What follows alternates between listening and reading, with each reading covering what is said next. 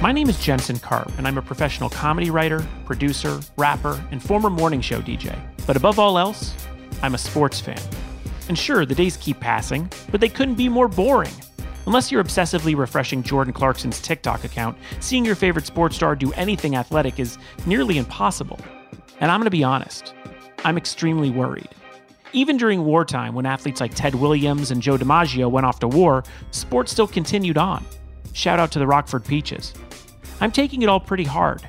So it got me wondering, if I feel this bad about it, then how do the athletes feel? So that's what this podcast is all about. I'm talking to the athletes and sports industry professionals to see what they're up to, how they're holding up. Are they still training? Do they miss playing? Did they hear about that tiger that tested positive? How'd that happen? And who's testing tigers? Anyway, this is the No Sports Report. Jay Williams has seen some shit. One of the greatest athletes in the history of Duke, an institution synonymous with college basketball, he led the team to a national championship in 2001 and was named National College Player of the Year in 2002. When he was selected second overall in the NBA draft by the Chicago Bulls, everything was moving in the right direction for Jay Williams. Until it wasn't. After a somewhat inconsistent rookie season and issues with immaturity, on the night of June 19, 2003, Williams got into a motorcycle accident that would forever change his life. Crashing into a streetlight, Williams severed a main nerve in his leg, fractured his pelvis, and had 3 dislocated ligaments in his left knee, including the dreaded ACL. His career was over, and to add insult to injury, he had violated the terms of his Bulls contract by just riding the bike in the first place. He did attempt to return to the game he loved, now a more evolved, realized person, but he could never find his pre-accident step and quietly retired soon thereafter. But what may have been the end for some was just the beginning for Jay. He entered a career in broadcasting, paying his dues as a commentator here and there, learning the ropes mostly for college basketball, where his legacy was still hard to ignore. And in 2008, ESPN hired Williams as a full-time game and studio analyst, and now it's hard to avoid the dude on the channel altogether. Always controversial and willing to put his real-time thoughts out there without much editing, Williams is a dream guest for this podcast. The nation is facing our own moment of clarity, and who better to lead us than someone who already found his way out? And yes, he has some very weird ideas about cruise ships. And now, my conversation with survivor Jay Williams on the No Sports Report.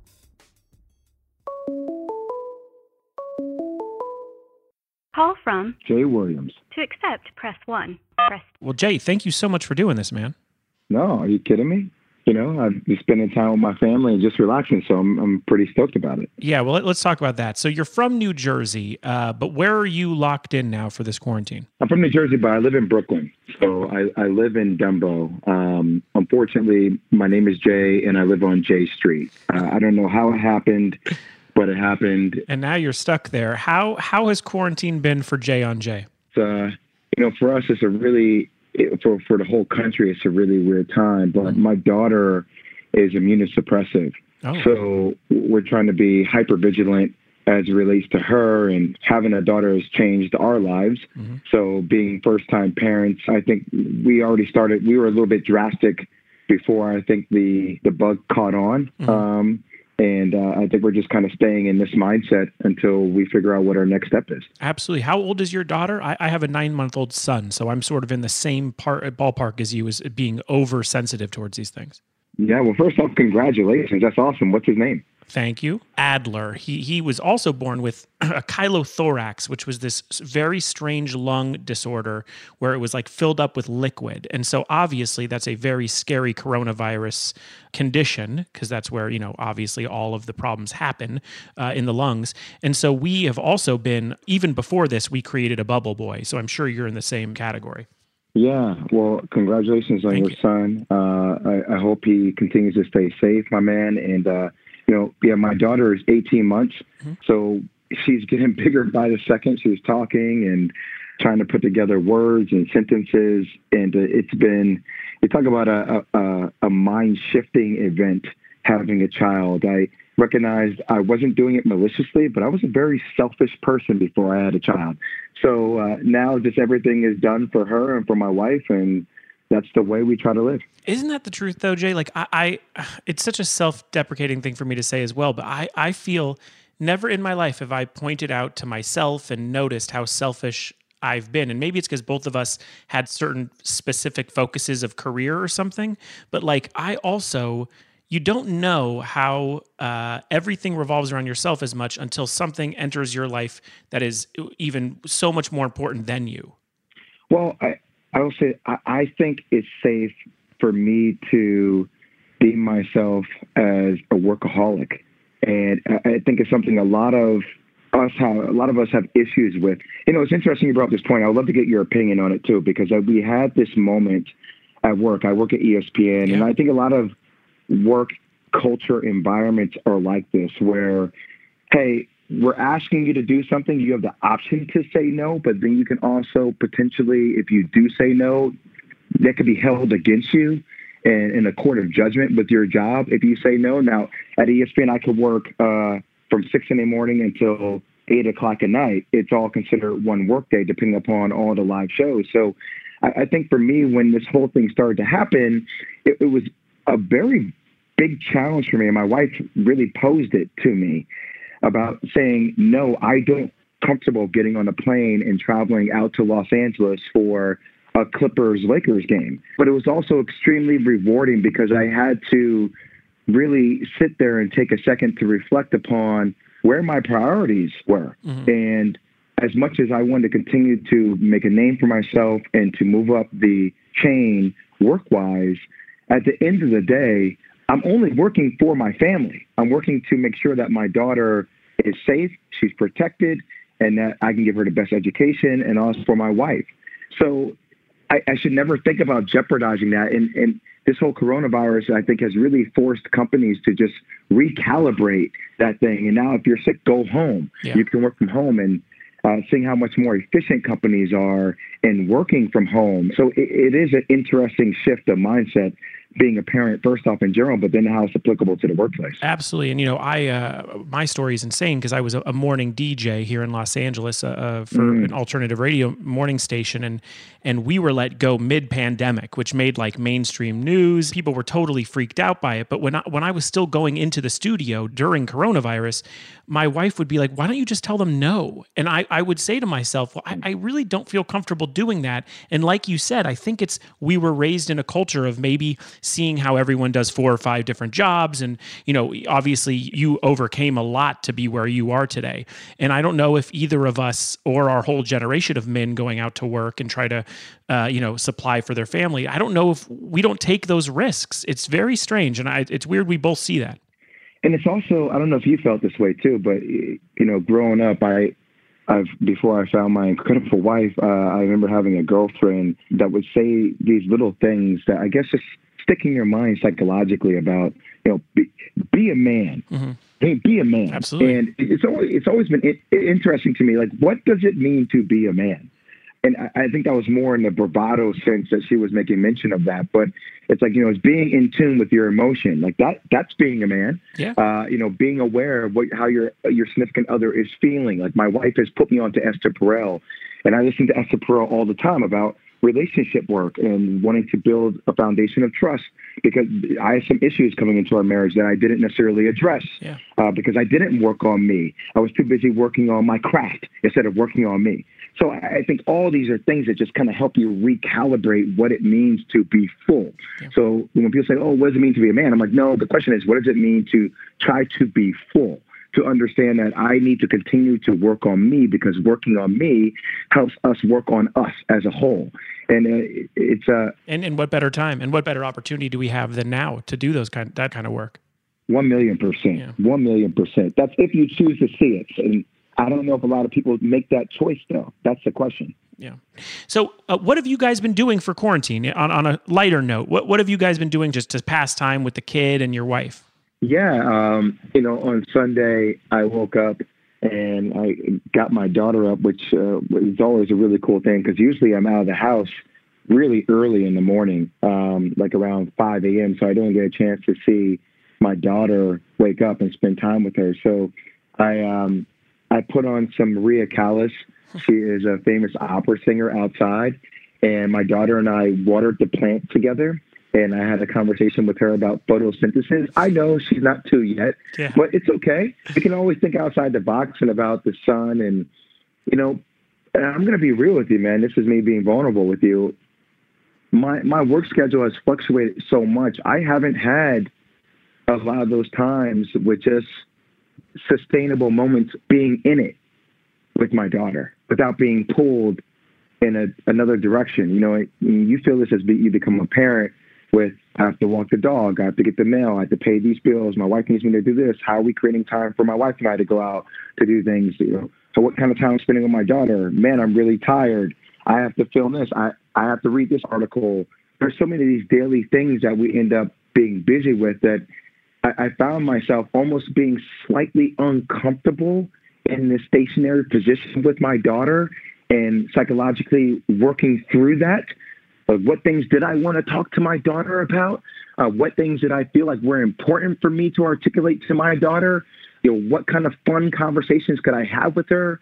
How can I plan conversations with her? Sure. How do I plan things around us to do around the house and things for my wife? So it's forced me to kind of pivot, and all that energy that I think I was putting into what I was doing work-wise, I am now trying to transition into my family. And it's just becoming a lot more rewarding. I would say, yeah. I mean, even just with the phone, I mean, there's so much responsibility of having a job and a bunch of jobs, especially in entertainment and content. It's like you're drawn away, checking that email, checking the content, checking all these things that are going on. And this pandemic really has put that in perspective, I think, for a lot of people.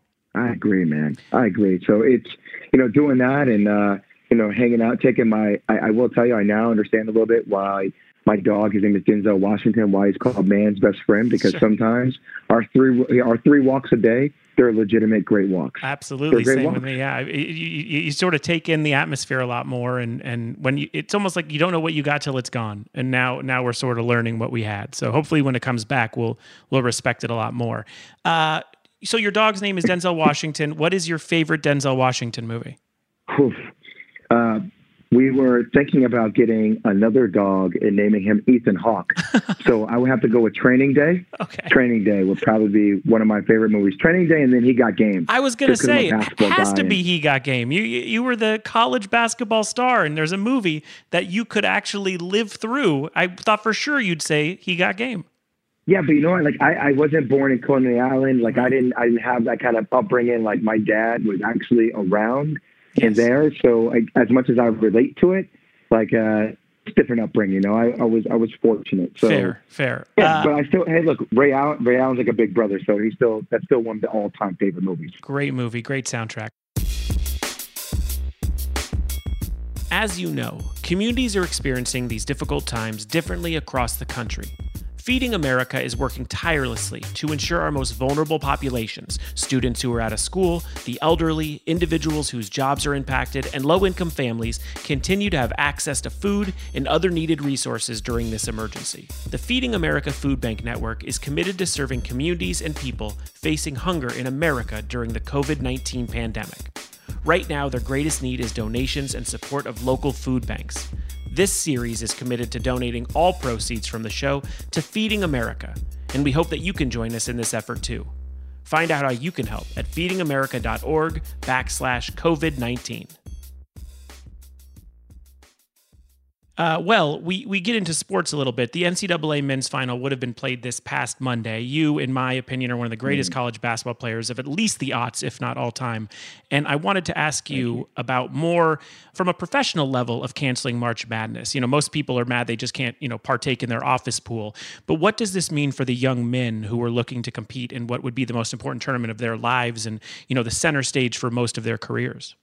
I think obviously it's devastating for a lot of individuals, both men and women.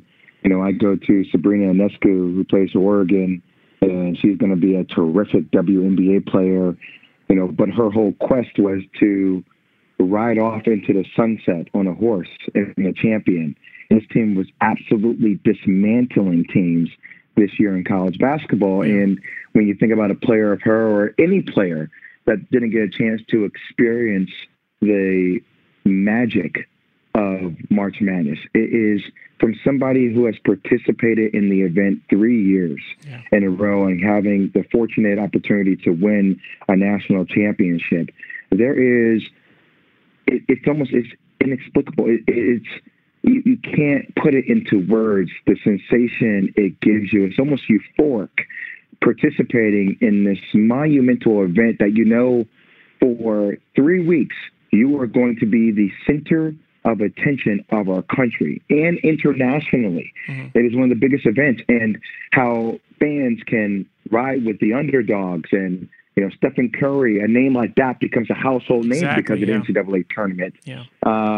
You get a chance to see, like the team that was from Chicago, Illinois a couple of years ago, how they've become, Sister Mary, and how they become like the team that you learn everything about who these kids are and what their accomplishments are. It's heartbreaking that doesn't happen. Jay, I could never tell you where Gonzaga is, but I can tell you that I know every year they're in the March of Madness. I mean, it makes and breaks names, it makes and breaks schools. It's important for all of them. And I wonder, you have a rare perspective being on both the NBA side now and in college basketball, analyzing for years.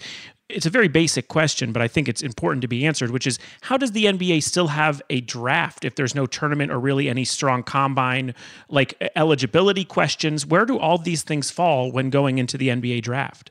It's going to be a day-by-day type of situation. And I think the more GMs and the more scouts and presidents of organizations I speak to, you can't have an NBA draft until you have the completion of the season one way or the other.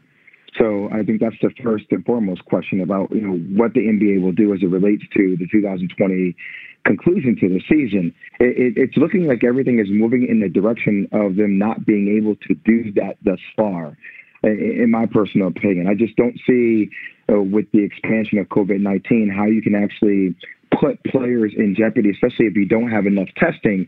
But even if they were to privatize and get these testings, what kind of look is that on the league overall in general if the league is getting all of these testings, but, then everyday Americans who are struggling with this disease can't get testing. So it does put things in flux. But I will say, from talking to people on the NFL side as well, you are seeing a lot of teams and their IT department really focus on the technology they use in which to watch workouts. So maybe somebody has a Zoom equipment that's set up in their house, and they could put people through individual workouts with their trainer to try to watch and make that decision based upon tape. A lot of these scouts still do have tape of people that have participated in collegiate sports, NCAA, the regular season, and the same with football. So I think they will be able to find a way to be malleable and to work through, depending upon where they are technology-wise. But that's going to be critical for how they assess and make some of these decisions. I know it's going to be almost Moneyball at times, I think, moving into the draft. And yes. It's at this point, I'm almost going to depend on 2K to tell me who next year is going to have a strong jump shot. So you've taken some heat over the last 2 weeks for saying that you think it's important basketball players do get back on the court at some point. I know that you've had a bit of a shifting opinion, which I love. I celebrate the idea that you've allowed your knowledge over the last few weeks to sort of change up and down the things you're saying, which I agree with. But were you surprised by people being so passionate to your opinion? I wasn't surprised, because I think what happened with my opinion is a bigger issue that happens in our country. And it's really funny the way that worked out. And I appreciate you bringing it up. I was not expecting you to do that. But so what happens on TV is that I was on a show. I was on at 8:15 in the morning, 8:15 until probably 8:19, okay? Mm-hmm. 4 minutes worth of content. So Mike Greenberg had prefaced our whole conversation by saying, when we come out of this, when we're on the other side of this, let's say in June or July, we're coming out of it. We have enough tests, but the NBA still doesn't feel comfortable enough to let fans participate in the games. And it was sound from LeBron James saying on a podcast that he doesn't know what a sporting event is without fans, right? Yeah. So we have prefaced the whole statement by saying, once we're out of this, once we're in a better place, physically, psychologically, mentally as a country, we're out of this to a degree, but the NBA doesn't allow fans to come back. And I then said, I hope, that players, I would implore them to think about all the struggles that their family or people have had. People have lost their lives, or I had a friend that was going to the hospital to have a kid and her husband couldn't go. To think about that being a bigger challenge than you learning how to manufacture energy on your own in a gym by yourself, right? To play, to give fans a breath, right? But then, so that's the conversation in its entirety. But then the clip gets posted, and the clip doesn't give context. It just has me making a statement. Yeah. And the statement makes it seem as if I'm saying, I implore players put to it play back on the court. We need you to come back for the fans. And I'm like, whoa, that's not That's not what I said at all. Yeah, because when I was doing research too, I noticed you were very adamant to the NCAA and NBA about when they should cancel, exactly when they did. I mean, you were so vocal about it. And then to have that clip come out, I was like, yeah, it feels like something was weird. Yeah, and it happens all the time, and it's really weird because obviously I know that we live in the world for clicks, and I think obviously there's metrics that determine how successful a show is by what kind of clicks they get. But for me, I then spent the whole next day kind of trying to defend myself about giving context to the statement, but then that clip lives out there forever. And then you get into a situation where I'm on the phone with them and like, can we take it down? And then my PR guy's like, well, you take it down, then it becomes bigger.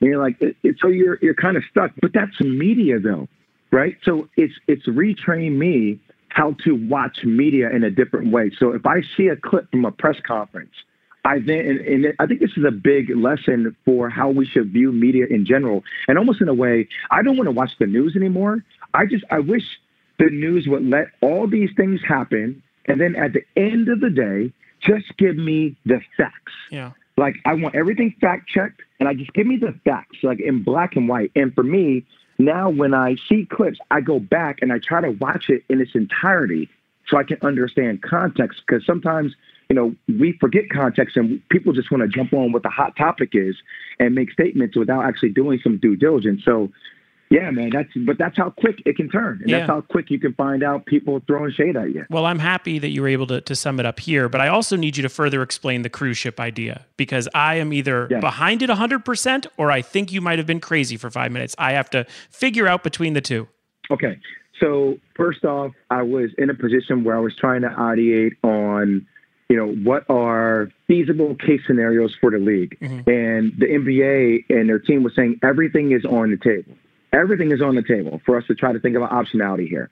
And we were trying to come up with a resolution saying, okay, hypothetically, I know how people get with germs and infestation, obviously on cruise ships, right? Mm-hmm. But we were trying to find a way because players would not want to leave their family. If I were a player right now and my family, and granted, this is just through the sports prism. We have a lot more things to worry about than sports. Sure. I just want to preface that. Obviously, We have to save lives and figure this whole thing out. We're just purely thinking through sports to kind of relieve our mind away from the trouble and just the issues that the world is facing. So we were saying, okay, some of these cruise liners are massive, okay?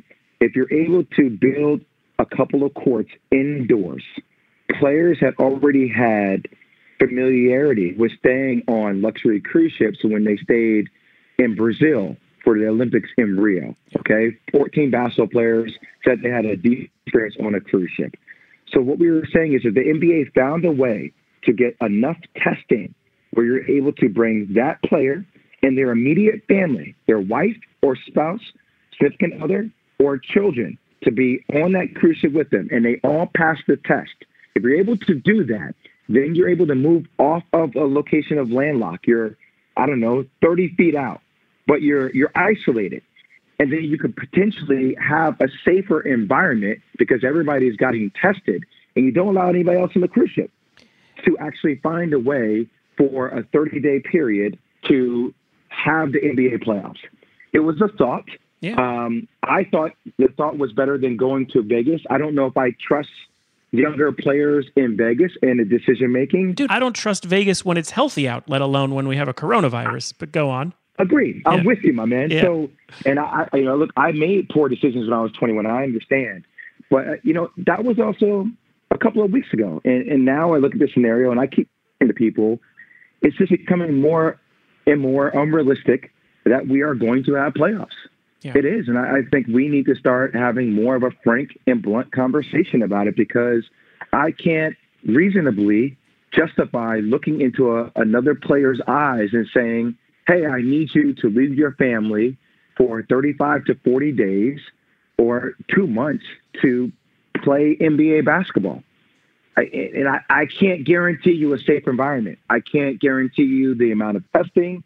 It's I don't know if I could realistically do that as a human being to another human being. Sure. So I think that's where we were 2 weeks ago, and this is where I'm at now. I agree. And that's what I like so much about what you've been doing, because I've been researching your sort of thoughts on these things, and they've evolved. And I think it would be weird if someone had the same opinion the whole time. I think I was on Real Time as well on the radio when this first broke out, and we made jokes all the time. I mean, we had a It's Corona Time theme song. I mean, this is not something we would do a month or two later. So I see where you're coming from on it.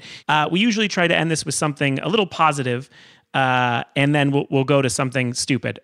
First, is there anything from this time that we're learning here as a society that you hope sticks with us? I really hope the way people work is forever changed.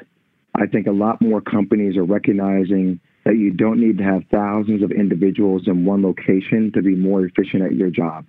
I've watched my wife work remote for the last 3 or 4 years, and the amount of things she's able to get done at home would blow your mind. Way more effective with her time and calls. And the calls aren't spent frolicking around doing different things, like joking around like you would do with an in-person meeting. Mm-hmm. And granted, the in-person meeting, there's a different kind of feeling that gives off. You get a chance to see the person. But I think now with Zoom and technology, you still get a chance to visually see that in a person. So I really do hope this changes the way that we decide to work. And maybe Fortune 500 companies, Fortune 1000 companies, maybe you come into work 2 times a week now. And there can be the shift that is kind of refocused on the importance of your community and the importance of your family. Because at the end of the day, that's what you realistically work for. So if somebody at work, if your boss can show you the importance of that, that actually makes you work harder in the time that you're supposed to work. So I hope that can be the ultimate change. Yeah, and no more of those dumb water bottle meetings where you go and just take home a water bottle and never deal with them again. Okay, so a couple suggestions that I've been giving to every athlete that we talk about, things that you can do during the time off. I feel like I have good suggestion skills when it comes to hobbies. I know you're a big chess guy. Or are you a Sudoku dude? My father's been doing Sudoku puzzles for the longest time, so yes, I am. Okay, there is something called Color Coup. It is like a board game almost of Sudoku, but instead of numbers, you're dealing with colors. There are these little balls that you sort of place on the board, and you have to do the same thing, no repeating numbers, one full box, the whole thing. And I'm telling you, I think you'll like it as a chess guy. It's called Color Coup. Color Coup. I'm looking up it. Oh, Color Coup. It's very good. I'm looking this up right now. I like this. Thank you. No worries. You will dig it. Okay, my second one is, have you watched all of Ozark on Netflix? I got in halfway through season 1. I haven't been able to binge watch the rest, but okay. I love Jason Bateman. I love what's about. Yeah. That's my suggestion. I think it's very good. Also, I haven't seen The Wire yet, which I know people get on my case about. I've been waiting for a large... You have not seen The Wire? I know. I've been waiting for a large global pandemic. If I ever got polio or something, that was the first thing I was going to do. So I feel like I'm letting myself down by not watching it yet. It's, The Wire is different. Ozark is different. Yeah. The Wire is different. I know. I'm telling you. People tell me it changed television. I got to do it. I'll have to do it. So that'll be my pandemic hope for hobby. Last one, business-wise. I know you're a bit of an entrepreneurial mind. I have a perfect one for you. It is your own brand of hand sanitizer. It's Duke Colors. We can also make a Bulls variant if you want. But it's called Spray Williams instead of J. Williams. Spray Williams? Is this like a formal pitch? Are you pitching me right now? I'm not saying... I kind of like it. Yeah, I'm not saying it's Shark Tank, but are you in? It depends on how we're going to divvy up equity positions here and what your title is going to be. But yes, we can talk about it. Good point. Well, I have the other idea, which is Spay Williams, but that's a totally different business for pets. But that's more for Denzel Washington, not you. Jay Williams, I'm so happy to speak to you. Honestly, clearly, you are a evolved human being who I am so excited to have gotten advice and talk to you during this time. It's so confusing and so strange, and to have a voice that's working through it with all of us, a voice and a name that we know. It's important to have you on the show, so I'm so thankful for it. Thank you for having me. I really appreciate it. You let me know when you want me to come back on. No worries. Stay safe with your family, man. Brother, you too, man. Congrats again. Thank you so much, man. The No Sports Report is produced and distributed by Treefort Media. The show is executive produced by Kelly Garner, Lisa Ammerman, and me, Jensen Karp. Our series producer is Matthew Kugler. Tom Monahan is our senior audio engineer and sound supervisor, with additional production help from Tim Schauer, June Rosen, and Haley Mandelberg, with production and editing by Jasper Leak. Our theme music is composed by Spilkus. If you've enjoyed what you've heard, please subscribe, rate us, and review us on Apple Podcasts. You have nothing else to do. Send it to your friends, tweet, share, post about it, do whatever you can. And please visit feedingamerica.org. And if you're able to make a donation, any amount will help make a difference. And you can learn more about other ways to help on their website. For more information on the No Sports Report, links to the socials, and for our show transcripts for the hearing impaired listeners, please go to treefort.fm. Be safe and be well.